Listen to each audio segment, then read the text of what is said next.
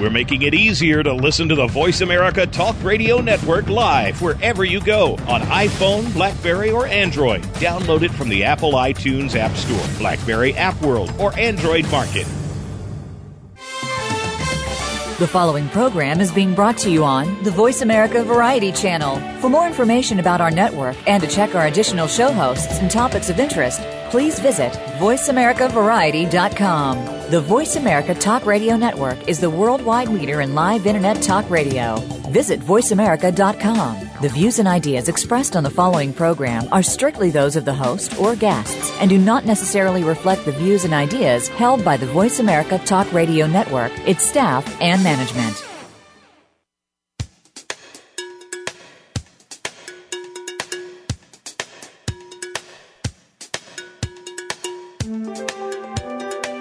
It's time for Americans to grow up and become financially responsible. Let's talk about something important. If you're in it for the money, that's not a bad thing. Do you realize how much money he just saved us? This is The Financial Physician with Lou Scatigna. The Financial Physician. It's the fastest hour in Money Talk Radio. It's also my pleasure to see to it that decent, hardworking people in this community aren't robbed blind by a pack of money-mad pirates. This is financial advice you can take to the bank. He's your money man. Show me the money. Your source for straightforward, no-nonsense financial advice. Bring me your money questions because I'm here to help. And now, here he is, the Financial Physician, America's money doctor, Lou Scatigna. Hello, my friends. How are you? Welcome to the Financial Physician. Lou Scatigna here. So great to be with you on this Monday morning, first day in July. Hopefully you're enjoying the summer. We get together each and every Monday, 9 a.m. on the East Coast, 6 a.m. on the West Coast for 1 hour of Money Talk. We talk about money, we talk about markets, we talk about politics, anything that affects your financial life here on The Financial Physician. If you're listening live to the program and you want to join us on the program, 866-472-5788 is the call number. All right, so we're into the third quarter, and it's a good opportunity to look at what happened in financial markets in the second quarter and year to date. And the big winner, stocks. I mean, stocks has had a great 6 months in 2013 with the Dow up almost 14%. And that was after a relatively meager return in the second quarter. Dow Jones was up about 2.5% in the second quarter, and the S&P up 2.4%. And the NASDAQ was the big winner in the stock market, up 4.2% in the second quarter. So year-to-date, we have a great stock market, but if you look at June was a pretty disastrous month for the market. Ben Bernanke came out early in the month, and he started talking about the possibility, the maybe it could happen event of tapering his quantitative easing money printing policy, and the markets reacted very violently to that. The market has been going up, both the stock market and the bond market, because of the juice that the Federal Reserve is providing to the markets in way of their quantitative easing program. For those who don't know what quantitative easing is, it's just a fancy term. I don't even know who came up with that term, but quantitative easing is a nice name for printing money and buying bonds in the open market with that money. Sounds like a good thing to do, right? Well, print $85 billion a month and then buy treasury bonds, buy mortgage bonds, keep interest rates low, see some of that money flow into the stock market, have stocks go up, have that wealth effect that people see in their 401ks go up. And that's the whole idea of quantitative easing. Keep interest rates low, try to repair the housing market, try to inflate the stock market, and keep bond prices in check. And it's worked for quite a bit. You know, it's worked for probably the last 3 or 4 years since the Federal Reserve started their quantitative easing program. But there is a price to pay for that, and the price you pay for that is ultimately going to be inflation and potentially a currency crisis. And unless the Fed really starts cutting back on this, that's where we're going. Now, if you look at how the markets reacted, I mean, down almost 1,000 points on the Dow shortly after Ben Bernanke came out a couple of weeks ago and said that he may, possibly, could happen, taper his quantitative easing, the markets reacted very violently. Stocks down big. We saw the bond market drop big, and what we've seen in the past usually is when stocks go down, that money finds its way into the bond market as a safety trade, and bond prices tend to go up and yields tend to go down. But what's troubling this time around, when people sold stocks, they did not buy government bonds. So what did they do with it? They just kept it in cash. And we saw bonds actually be sold off. We saw interest rates go up in the bond market dramatically, which is having a negative effect on the stock market and also on the overall economy. Interest rates on the 10-year Treasury bond, which were only at 1.5, 1.6% on May 1st, jumped dramatically to 2.6% last week. I mean, that's a huge increase in interest rates. I mean, as a percent, you're talking about 60% increase in interest rates just in a few weeks. And violent moves like that in the bond market are very uncommon, and it causes all kinds of problems, not only for our markets here, but all around the world. It triggers all kinds of derivative problems. Banks that were holding Treasury bonds got killed. Anybody who had interest rate derivatives got killed. And this is very, very troubling. More importantly than the stock market going down, it's really been the bond market that's really been concerning to most market participants because the economy is very fragile. It was just announced last week that first quarter gross domestic product was revised down to 1.8%. From 2.4%. That's a significant revision down. And you don't usually see that kind of a revision, especially on a third adjustment of the GDP.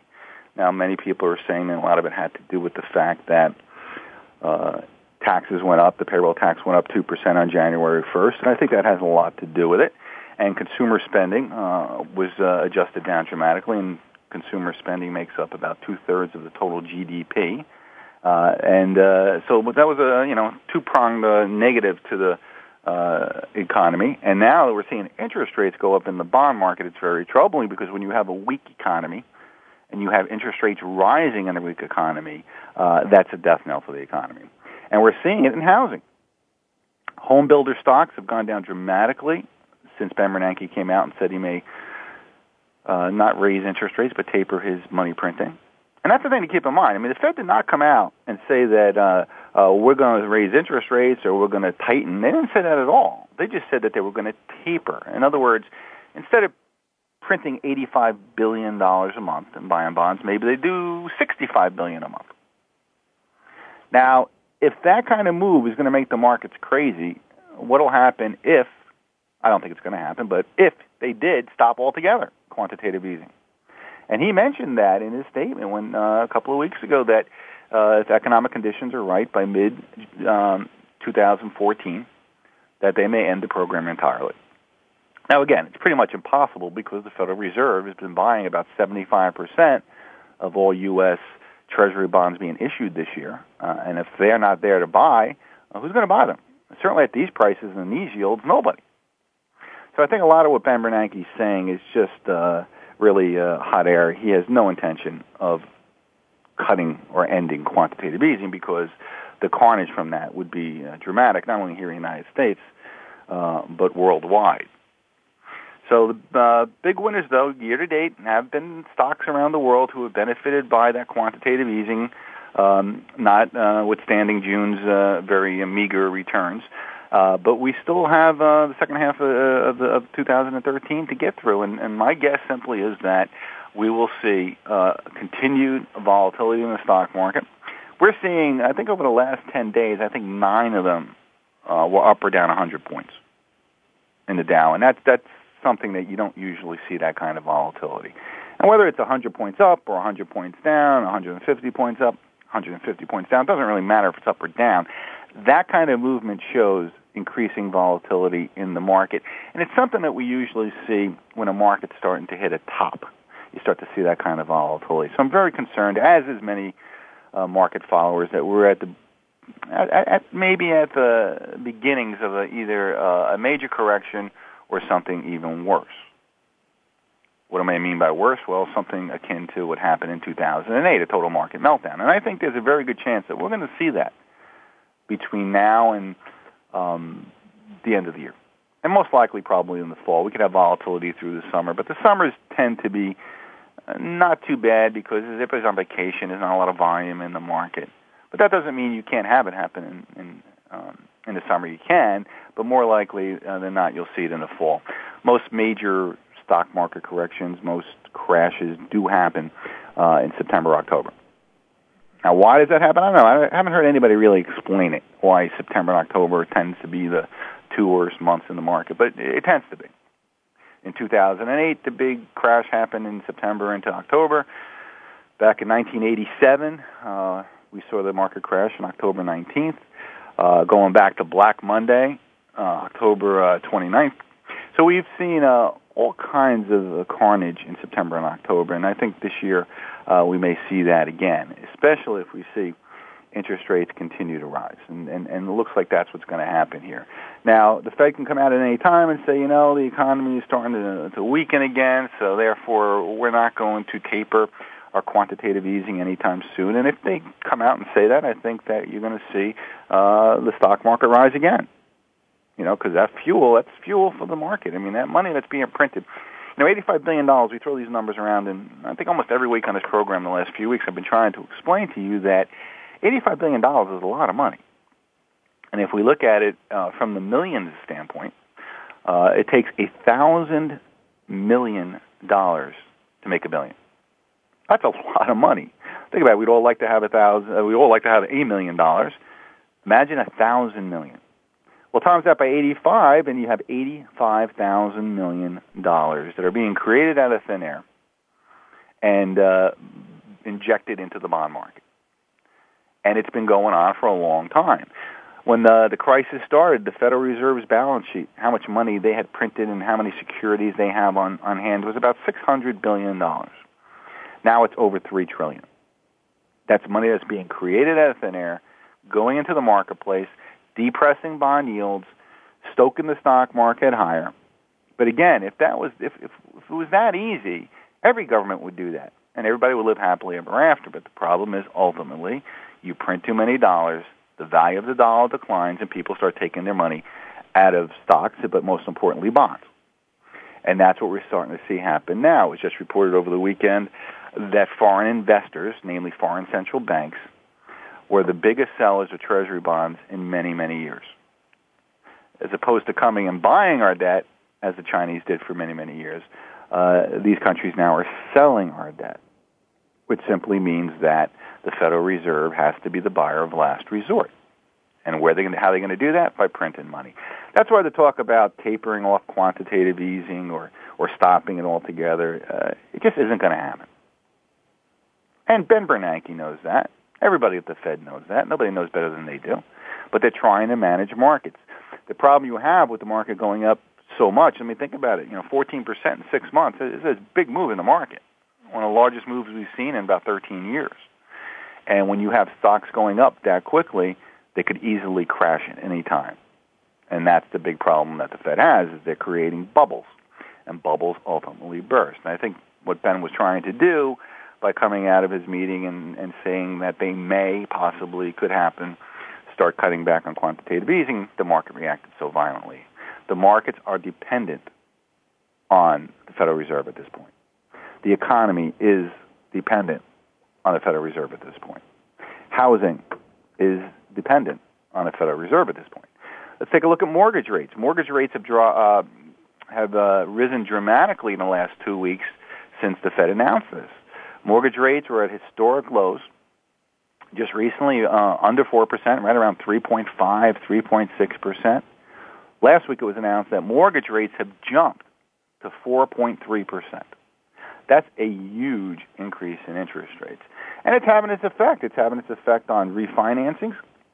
First-time refinancing applications dropped dramatically last week. Well, who wants to refinance at 4.3 or 4.4 when just a couple of weeks ago interest rates were at 3.5? Well, nobody wants to do that. They're going to hang around and wait to see if they come down again. Housing stocks, companies that build homes, their stocks dropped dramatically, and they were recovering very nicely as the housing market started to recover. And that is concerned that the housing market now will resume its downtrend as interest rates rise. So there's all kinds of risks to the economy and to financial markets by the Fed ending quantitative easing. And that's why they can't do it. And they know they can't do it. And the markets told them over the last couple of weeks that they can't do it. Now, one of the worst markets this year was gold. Gold plunged to a 34-month low last week. And that was a record quarterly drop.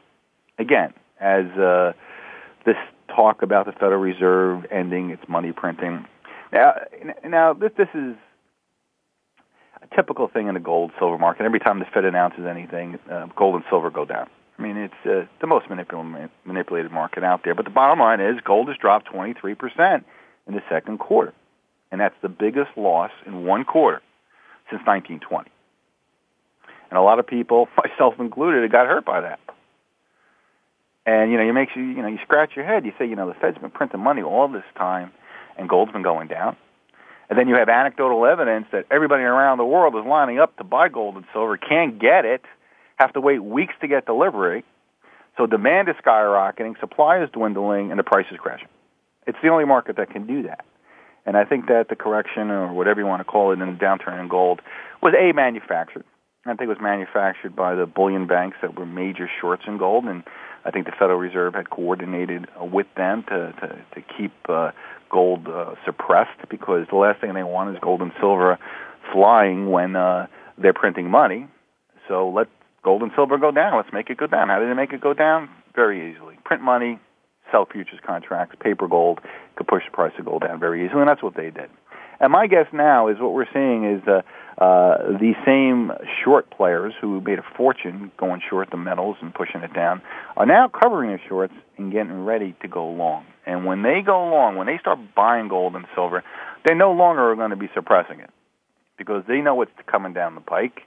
And now it looks like this whole takedown in the precious metals complex over the last 6 months, mainly the last 3 months, was due to these bullion banks who needed to cover a significant short position, and now are poised to become owners of gold and ride it to new highs. And I think, regardless of what we've seen year to date, I think people who weren't in the gold market or were looking to get into gold now have the opportunity to buy gold and silver, especially, at amazing discounted prices. Right now, gold's about $1,200 an ounce. The high was $1,900 a year and almost 2 years ago. Silver, 18 and change. I think it's 19 now. That was the low. It was $49 2 years ago. And nothing has changed as far as the reason to own gold. As a matter of fact, the reasons are far more significant as our debt grows, as our deficits grow, and as the Fed continues to print money. We're going to take a short break. 866-472-5788 is our phone number. My name is Lou Scatigna. Don't go away. Ask the experts. Call toll-free right now, 1-866-472-5787. And ask our All-Star team to answer your question. That's 1-866-472-5787. Thank you for calling. VoiceAmerica.com. Conservation starts with us. Learn about environmental concerns each week when you tune in to Our Wild World with host Ellie Weiss. Our show centers on Africa each week and what's being done to save our wildlife, ecology, and ourselves. However, we'll also discuss what's going on closer to home. And most importantly, we'll let you know what can be done in our own backyards by featuring guest experts and featuring your questions and answers. Listen every Monday morning at 8 a.m. Pacific Time, 11 a.m. Eastern Time on the Voice America Variety Channel. We hear it and read about it every day in the news. Stock prices plunging, home prices receding, and unemployment growing. How can you preserve and increase your wealth in this kind of economy? Tune in to Turning Hard Times into Good Times with host Jay Taylor. Jay will explain the decline of our monetary system and the economy, and will give you winning investment ideas and the tools to protect and increase your wealth. Turning Hard Times into Good Times with Jay Taylor can be heard Tuesdays at 2 p.m. Eastern Time, 11 a.m. Pacific Time on the Voice America Business Channel. Talk, talk, talk. That's all we do is talk. If you'd like to talk, call us toll-free right now at 1-866-472-5787. 1-866-472-5787. That's it. VoiceAmerica.com.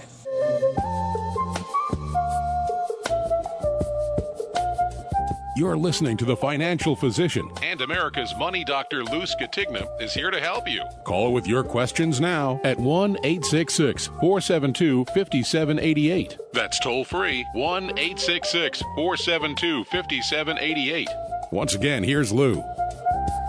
All right, welcome back to The Financial Physician. where we get together each and every Monday, 9 on the East, 6 a.m. on the West Coast, right here on VoiceAmerica.com's variety channel. And we talk about markets, money, and politics. And before the break, we were talking about carnage in the bond market, how interest rates have been going up in the bond market over the last few weeks, right after Ben Bernanke came out and intimated that the Federal Reserve may slow down their quantitative easing, their money printing, their bond buying, and may end it altogether sometime in 2014. And the stock market reacted violently. The bond market reacted even more violently. And the key to the world economy and markets in general is the bond market. It's not the stock market. The stock market reacts to the bond market. Bond markets are so much bigger, so much more liquid, right, and so much influential on the world economy because interest rates, the amount that it costs for governments to borrow money, municipalities to borrow money, and you and me to borrow money, whether it's to buy a house or a car or anything, is affected by the bond market. And the economy is very weak. Witness the GDP announcement on Friday, only up 1.8% in the first quarter. That's after being up only 0.4% in the fourth quarter last year. So the first quarter, 1.8 is very, very weak growth, and that's with low interest rates. Interest rates start going up, and you're going to see negative economic growth. And I think that's what we're going to see probably in the third quarter here coming into it. We're going to see the second quarter numbers in the next couple of weeks. But I think the increase in interest rates late June will be seen in economic numbers in the third quarter. And I think this can bring us right into recession again. So the bond market is what we need to look at. And here's an article that came out. When was this came out? This came out today. And it's on Yahoo Finance, and it says, unprecedented. This is the headline, unprecedented, quote unquote, $80 billion pulled from bond funds.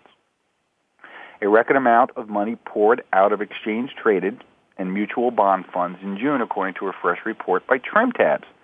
Nearly double the amount pulled out of bond funds at the height of the financial crisis in October 2008. I mean, that's a big statement right there. Double the amount that was pulled out of bond funds during the financial crisis. Investors' fears over the scaling back of the U.S. Federal Reserve's bond purchasing program has seen the yield on the 10-year Treasuries rise sharply to 2.5% as $80 billion left bond funds in June. Quote, the herd is scrambling for the exit this month as bond yields back up across the board and central bankers hint that they might provide less monetary stimulus in the future, unquote. And that's from TrimTab CEO David Sanchi.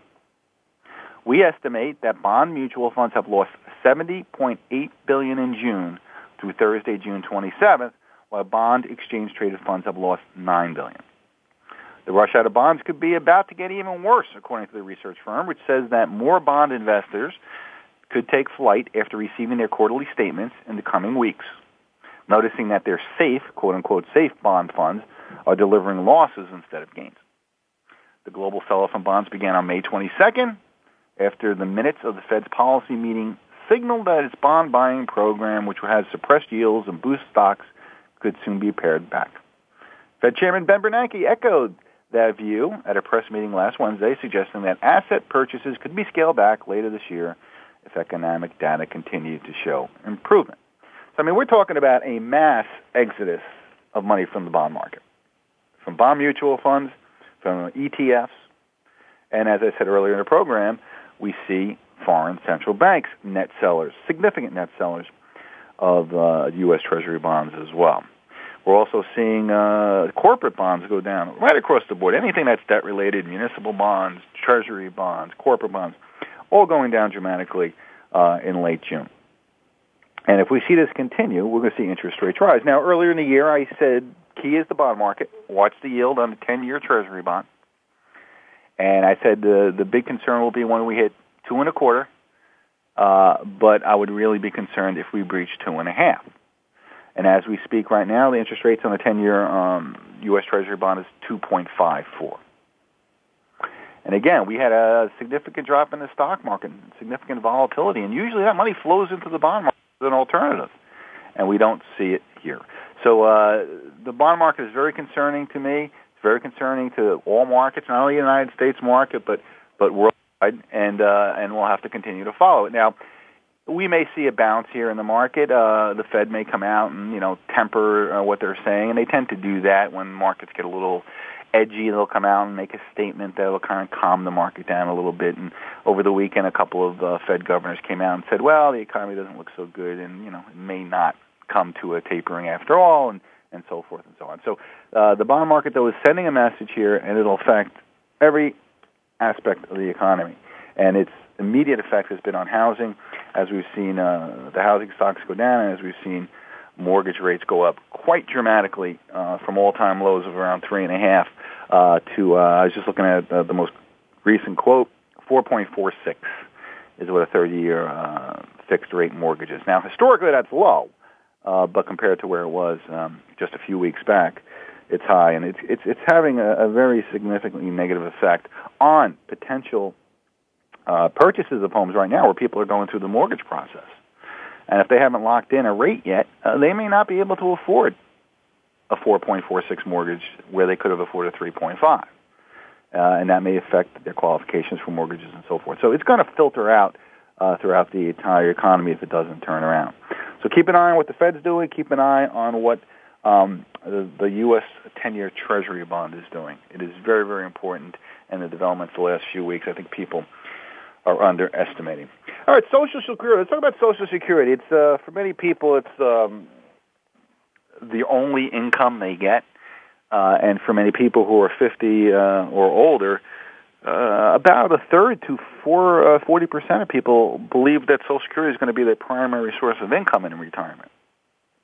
And those of you out there who are living on Social Security will be the first to tell these people, you don't want to live on Social Security alone. It's just not enough to get by. I think the average Social Security check is about $1,200 a month. Think about it. Can you live on $1,200 a month? And that's what you're going to be looking at if you do not do any other retirement planning. And God knows how long Social Security is going to be here. As you know, it's always talked about that Social Security is going insolvent at a certain time down the line. But it's already broke. I mean, there was a surplus in Social Security, a $2.7 trillion surplus. What was happening, that payroll tax that was coming out of workers' salaries over the years was going into a fund. They would pay out benefits, but there was more coming in than going out until recently. Now, that $2.7 trillion that had been built up is not there. The government borrowed it or stole it or took it, whatever you want, and gave them bonds or some kind of paper note, in exchange for that. But that money's gone. But now, Social Security Administration now is at a deficit. So Social Security is absolutely in danger. And if anybody's 50 years old or younger, can you be sure that Social Security is going to be there for you in 12 years or 15 years? In 2025 to 2030? Well, many people are concerned that it won't be. Now, the world that we live in now, to talk 12, 15 years down the line, 2 months is a long time in economies and financial markets these days, and geopolitics and all that kind of stuff.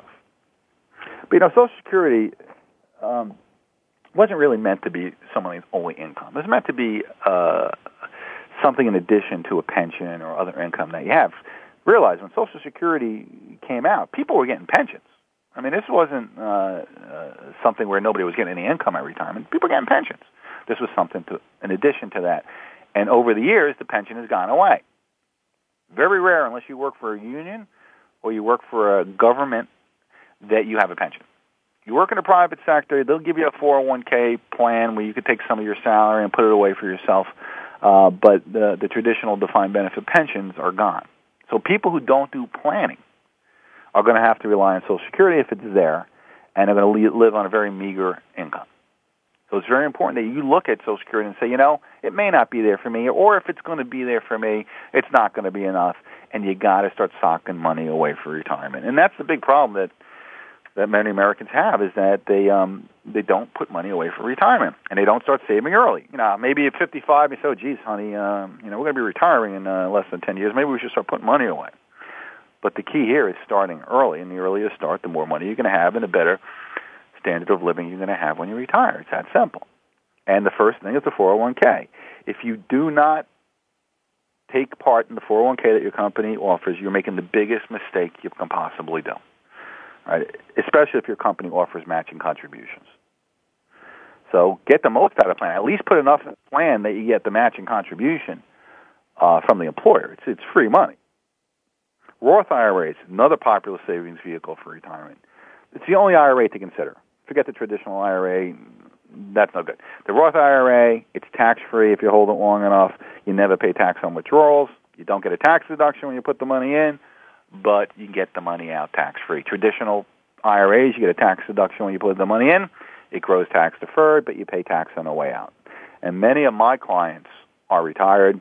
I do their taxes, I manage their investments, and they have to take money out of their IRA to live off of, or they have to take required minimum distributions when they're 70. So that money coming onto their tax return makes their Social Security taxable in many cases. So it's a bad thing to have income taxable when you're retired. So the Roth IRA allows you to invest $5,500 a year and have it grow tax-free. Now, if you're over 50, it's $6,500 a year. That's a lot of money. So between you and your spouse, if you're over 50, you could put away $13,000 a year. So start early. Do not wait. Another mistake people make is they borrow from their retirement fund. Both 401ks and IRAs allow you to withdraw money early. But you don't want to do it unless it's a true emergency and there's no other options for you. Otherwise, leave that money alone. Taking premature distributions not only lowers the balance of the amount of money you have for retirement, but again, you will incur significant fees, namely a 10% penalty by the IRS plus tax on the money you take out. So avoid borrowing from retirement savings. Take a home equity loan. Do anything you can to avoid that. Because not only do you pay the price now, that's the price you're going to pay. Not only the money you're taking out. Say you take $10,000 out. Well, you're not taking out $10,000 in retirement funds. You're taking it out $10,000 plus what it would grow to when you're retired. So the $10,000 you're taking out now may be $30,000 of retirement money, and that's the way you got to look at it. And you got to understand that people are living longer, and retirement planning is getting more expensive. Rather than needing income for 10 or 15 years, you may need it for 20 or 25 years or even longer. And it's not unreasonable to think you'll make it past 90. You know, back when Social Security first came out, people would retire at 62 and they'd be dead before 70. I mean, that was the life expectancy of humans back in the 1940s and 50s. But with medical advancements and better ways of taking care of ourselves and things that we know about health, people are living longer. And I got many clients in their 90s. I have a client that's 102. So you got to plan that your life is going to be, your retirement life is going to be real long. And another thing you want to do is don't gamble with it. I mean, too many people have their IRAs and they have it in the stock market. They're buying individual stocks. They put it in the stock of their employer, and only to see it all disappear. It was poor people who had their money at Enron, had an Enron stock or General Motors stock or AIG stock or Citigroup stock or what have you. These people had all their money in their company stock. Boom, it disappeared. Totally, poof, gone. All right? So that's another thing. You don't want to lose your retirement money. Manage it properly. Another thing that people do wrong at retirement is that before retirement is that a lot of people have been laid off or they switch jobs and they opt to cash out their 401k instead of rolling it over to an IRA account. And now they got the 10% tax penalty, all the taxes, they spend the money, and what was a nice little nest egg for the future is gone. And it's amazing how many people have done that. And I understand, you lose your job, a lot of people have big nuts and there's no other way to turn and they got to do it. But it is a big, big mistake. The whole idea is when you leave a company, you want to roll over that money. Back to Social Security. I found this on the Internet. People send you stuff all the time. I thought this was really interesting. And I haven't been able to check this out, whether it's true or not, but it says that, have you noticed the Social Security check is now referred to as, quote-unquote, federal benefit payment. The government is now referring to our Social Security checks as a federal benefit payment. And this isn't a benefit. It's earned income. Not only do we all contribute to Social Security, but our employers did too. It totaled 15% of our income before taxes. A lot of people don't know that your employer matches your contribution to Social Security. That's 15% a year going into it. And if you average $30,000 a year over your working life, that's $180,000 invested in Social Security. And if you calculate the future value of your monthly investment in Social Security, just at a meager 1% return, after 40 years of working, you'd have $1.3 million saved. Think about that. You put your money in Social Security, and they tell you how much you're going to get. And if you die before retirement age, you get nothing. So all that money that you and your employer put in over those years goes to nobody. If you get 2 payments and you die, that's it. It's over. And if you just took out 3% a year of that, you would have about $3,300 a month income as opposed to the average Social Security benefit of $1,230. And your retirement fund would last more than 33 years. And if you died, the money in that account would go to your family. But, Washington pulled off the biggest Ponzi scheme, that they possibly could have, and that's what Social Security is. As I said earlier, the government took the $2.7 trillion and just took it and used it elsewhere. And I guess they forgot, or they actually knew that it was our money that they were taking. They didn't pay interest on the debt that they took. And that's what's happened. Social Security has been a big Ponzi scheme. It's been a terrible thing for people. Private retirement accounts, I think, are more important. And it's up to you now to make sure that you take care of your retirement and you maximize the 401k and the Roth IRA. Time for another break. 866-472-5788 is our call number. My name's Lou Scatigna. You're listening to The Financial Physician right here on the Variety Channel on VoiceAmerica.com.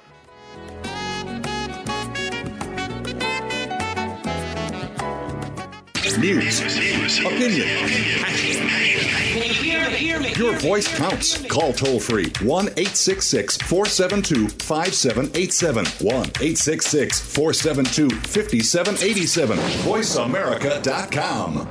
Listen for Trust Across America every week on the Voice America Variety Channel. Tune in as host Jordan Kimmel is joined by national experts in the fields of accounting, finance, organizational behavior, and sustainability, as well as companies that are applying strategies that are enabling them to be recognized as doing the right thing by the American Trust Awards. Your host Jordan Kimmel is himself a trusted professional with years of experience in applying strategies and consulting with today's leading firms. Trust Across America is heard Wednesdays at noon Eastern, 9 a.m. Pacific on Voice America Variety.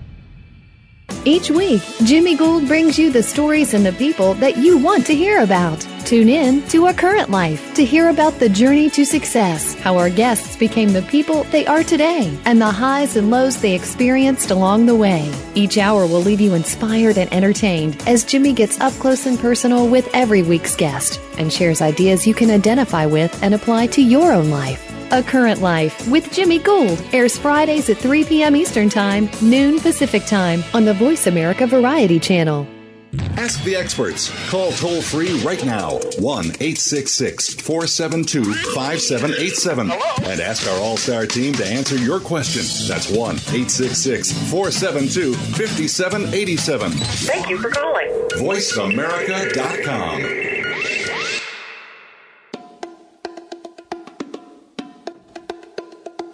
There should be mandatory personal finance courses taught in both high school and college. You're listening to The Financial Physician. Financial illiteracy is the number one reason the average American has little or no net worth. America's Money Doctor Lou Scatigna is here to help you now. Give him a call at 1-866-472-5788. That's toll free, 1-866-472-5788. Now, back to Lou. All right, welcome back to the program. Lou Scatigna here. We get together each and every Monday, 9 a.m. on the East Coast, 6 a.m. on the West Coast, and always archived here at VoiceAmerica.com. Remember my website, where we also have an archive of this program. We have a daily blog. We have all kinds of good stuff there. That's thefinancialphysician.com, and my email address, love your emails, is Lou, L-O-U, at thefinancialphysician.com. And at the beginning of the program, we're talking about what's happening in financial markets, how the stock market had this great first half up until the last couple of weeks, how bonds are beginning to collapse late in June as the Federal Reserve is intimating that it may slow down its quantitative easing program, although we don't believe that's going to happen for a minute, but the markets are reacting to that. and we were talking about the potential for an implosion in the economy as interest rates rise. I mean, this economy has been tepid at best, and that's with interest rates at zero, with record low mortgage rates. And we said that's changing now. We're seeing mortgage rates rise dramatically as bond market rates go up as well. And the vast majority of Americans are going to be absolutely blindsided by what's coming in the economy. They don't understand how the financial system works. They don't understand how vulnerable the economy is right now. Not only the United States economy, but the world economy. And we all blindly trust our leaders that they'll always make the right decisions for us. And as a result, most Americans just are not prepared for the second round of the financial crisis, which really never ended. I mean, if it ended, the Fed would not have interest rates at zero, would not be printing $85 billion a month for 5 years. And here we are at the end of that period, and we see the economy grew in the first quarter at 1.8%, which is very, very low. And now we start seeing interest rates going up, and we're seeing mortgage rates going up, and we're starting to see the economy now start to roll over again. And since most Americans live paycheck to paycheck, they are not ready at all for what's going to happen. And I truly believe that it is going to implode once again. I think it's going to happen. It's going to become pretty obvious this fall when we see second quarter GDP, but also third quarter GDP. And this economic collapse that's coming, I believe, is going to be far worse than what we saw and experienced in 2008. Why? Because the Federal Reserve doesn't have any more tools left. I mean, it's done everything it can, printed money like crazy, bought all our bonds, kept interest rates at zero, and it didn't work. So what could it do when we have the next crisis? This from a blog I like to read, the Economic Collapse blog. And he has an article here, 17 signs that most Americans will be wiped out by the coming economic collapse. According to a survey that was just released, 76% of all Americans are living paycheck to paycheck. 76%. But most Americans are acting as if their jobs will always be there. But the truth is that mass layoffs can happen at any time. As a matter of fact, it just happened last week at one of the largest law firms in New York City. Laid off a lot of people. 27% of all Americans do not have a single penny saved up.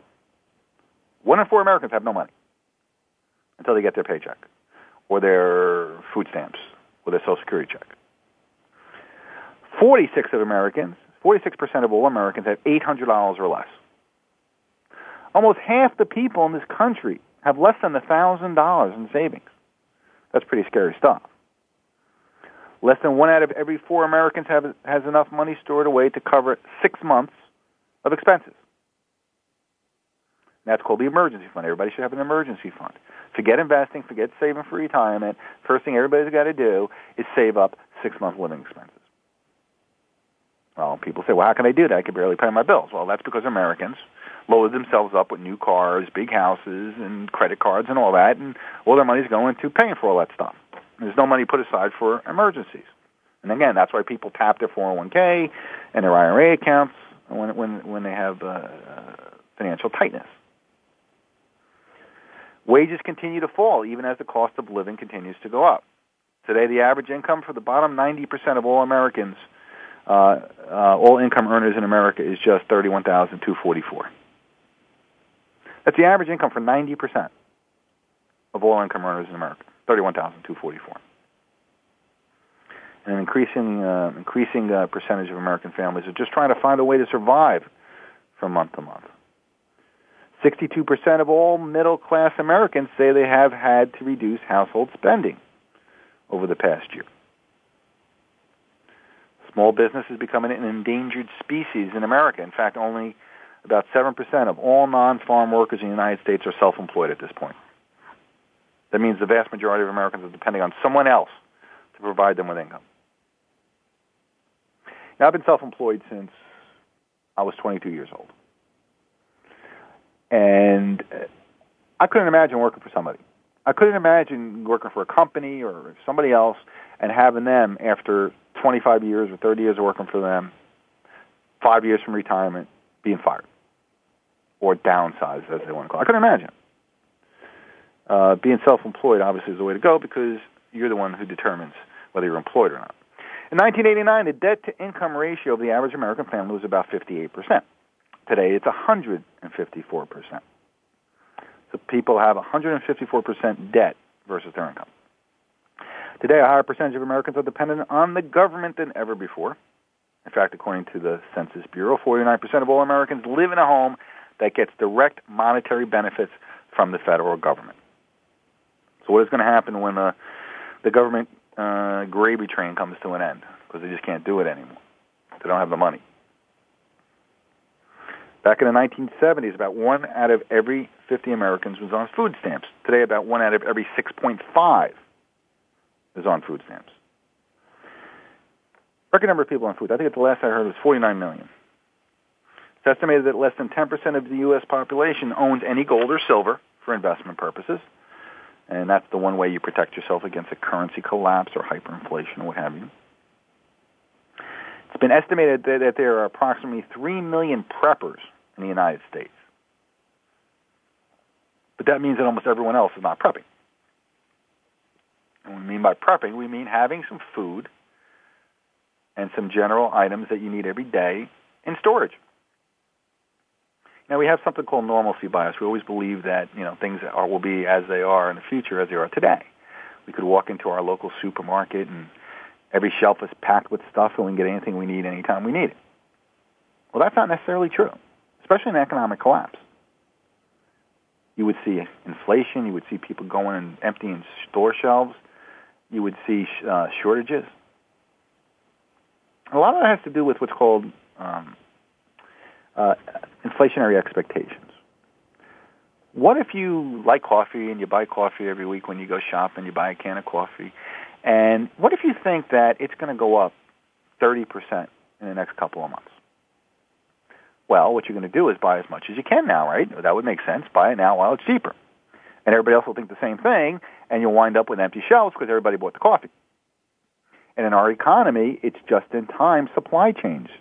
If demand spikes like that, there's no coffee ready to be put on the shelves. They only get a certain amount per week, and it's in the system that way. They can't ramp that up that quickly. And that's inflationary expectations, which makes people panic even more and buy anything they can. Or if you have a natural disaster or whatever, it's so important to have at least a month's worth of food, water, and things that you would need every day in your house. But only 3 million, out of 300 million people in the United States, only 3 million, 1%, are preppers. 44% of all Americans do not have first aid kits in their house. Do you believe that? Got to have first aid kit. 48% of all Americans do not have any emergency supplies stored up. And I saw that here when we had Hurricane Sandy come through, and the stores were closed, gas stations were closed. Many people didn't have any food or water. After a day, they didn't have anything. And you couldn't go shopping. You couldn't leave certain areas. There was no power. The stores weren't open. You got to have the ability to take care of yourself, at least your family and you, for a month. And it doesn't take that much to do that. You buy cans of food and you store it in your basement. You buy bottles of water, store it. Every time you go shopping, buy a case of something else and put it away for the future. So you have it. Slowly build it up. One survey asked Americans how long they thought they would survive if the electrical grid went down for an extended period of time. Incredibly, 21% said that they would survive for less than a week. An additional 28% said they would survive for less than 2 weeks, and nearly 75% said they would be dead before the 2-month mark. 75%. According to a survey conducted by the Adelphi University Center for Health Innovation, 55% of Americans believe that the government will come to their rescue when disaster strikes. Well, ask the people in Katrina. And again, just because you're living a comfortable middle-class lifestyle today, it does not mean it will always be that way. And if you doubt this, take a look at what's going on in Greece. Now, many formerly middle-class parents in Greece have become so impoverished that they're actually dumping their children at orphanages so they won't starve. That's what's going on in Greece. Scores of children have been put in orphanages and care homes for economic reasons. One charity said 80 of the 100 children in its residential centers were there because their families can no longer provide for them. 10% of Greek children are said to be at risk of hunger. Teachers talk of canceling physical ed lessons because children are underfed and of seeing pupils pick through bins of food. This is what's going on in the Western economy. So don't think it can't happen here. And if the economy crashes and you lose your job, how will you and your family survive? You've got to think about that. But you and your family end up hopeless, and homeless, and totally dependent on the government. So there's still time, maybe, to prepare yourself. There's still time to store up some food. And I'm not trying to say this as a fear-monger. I mean, good times are bad. We should all have our own store of basic items that we need to live for a month, because you can't rest assured that the government will be there for you, that stores will always be open for you, that you'll be able to provide for yourself. So make plans now, and hopefully the worst won't happen. All right, that's the end of our program. It goes so fast here on The Financial Physician. I call it the fastest hour in financial talk radio. Thanks so much for joining us. Remember the website, thefinancialphysician.com. My email address is lou@thefinancialphysician.com. Have a wonderful week, and please join me next Monday and every Monday for the next edition of The Financial Physician. Have a great week.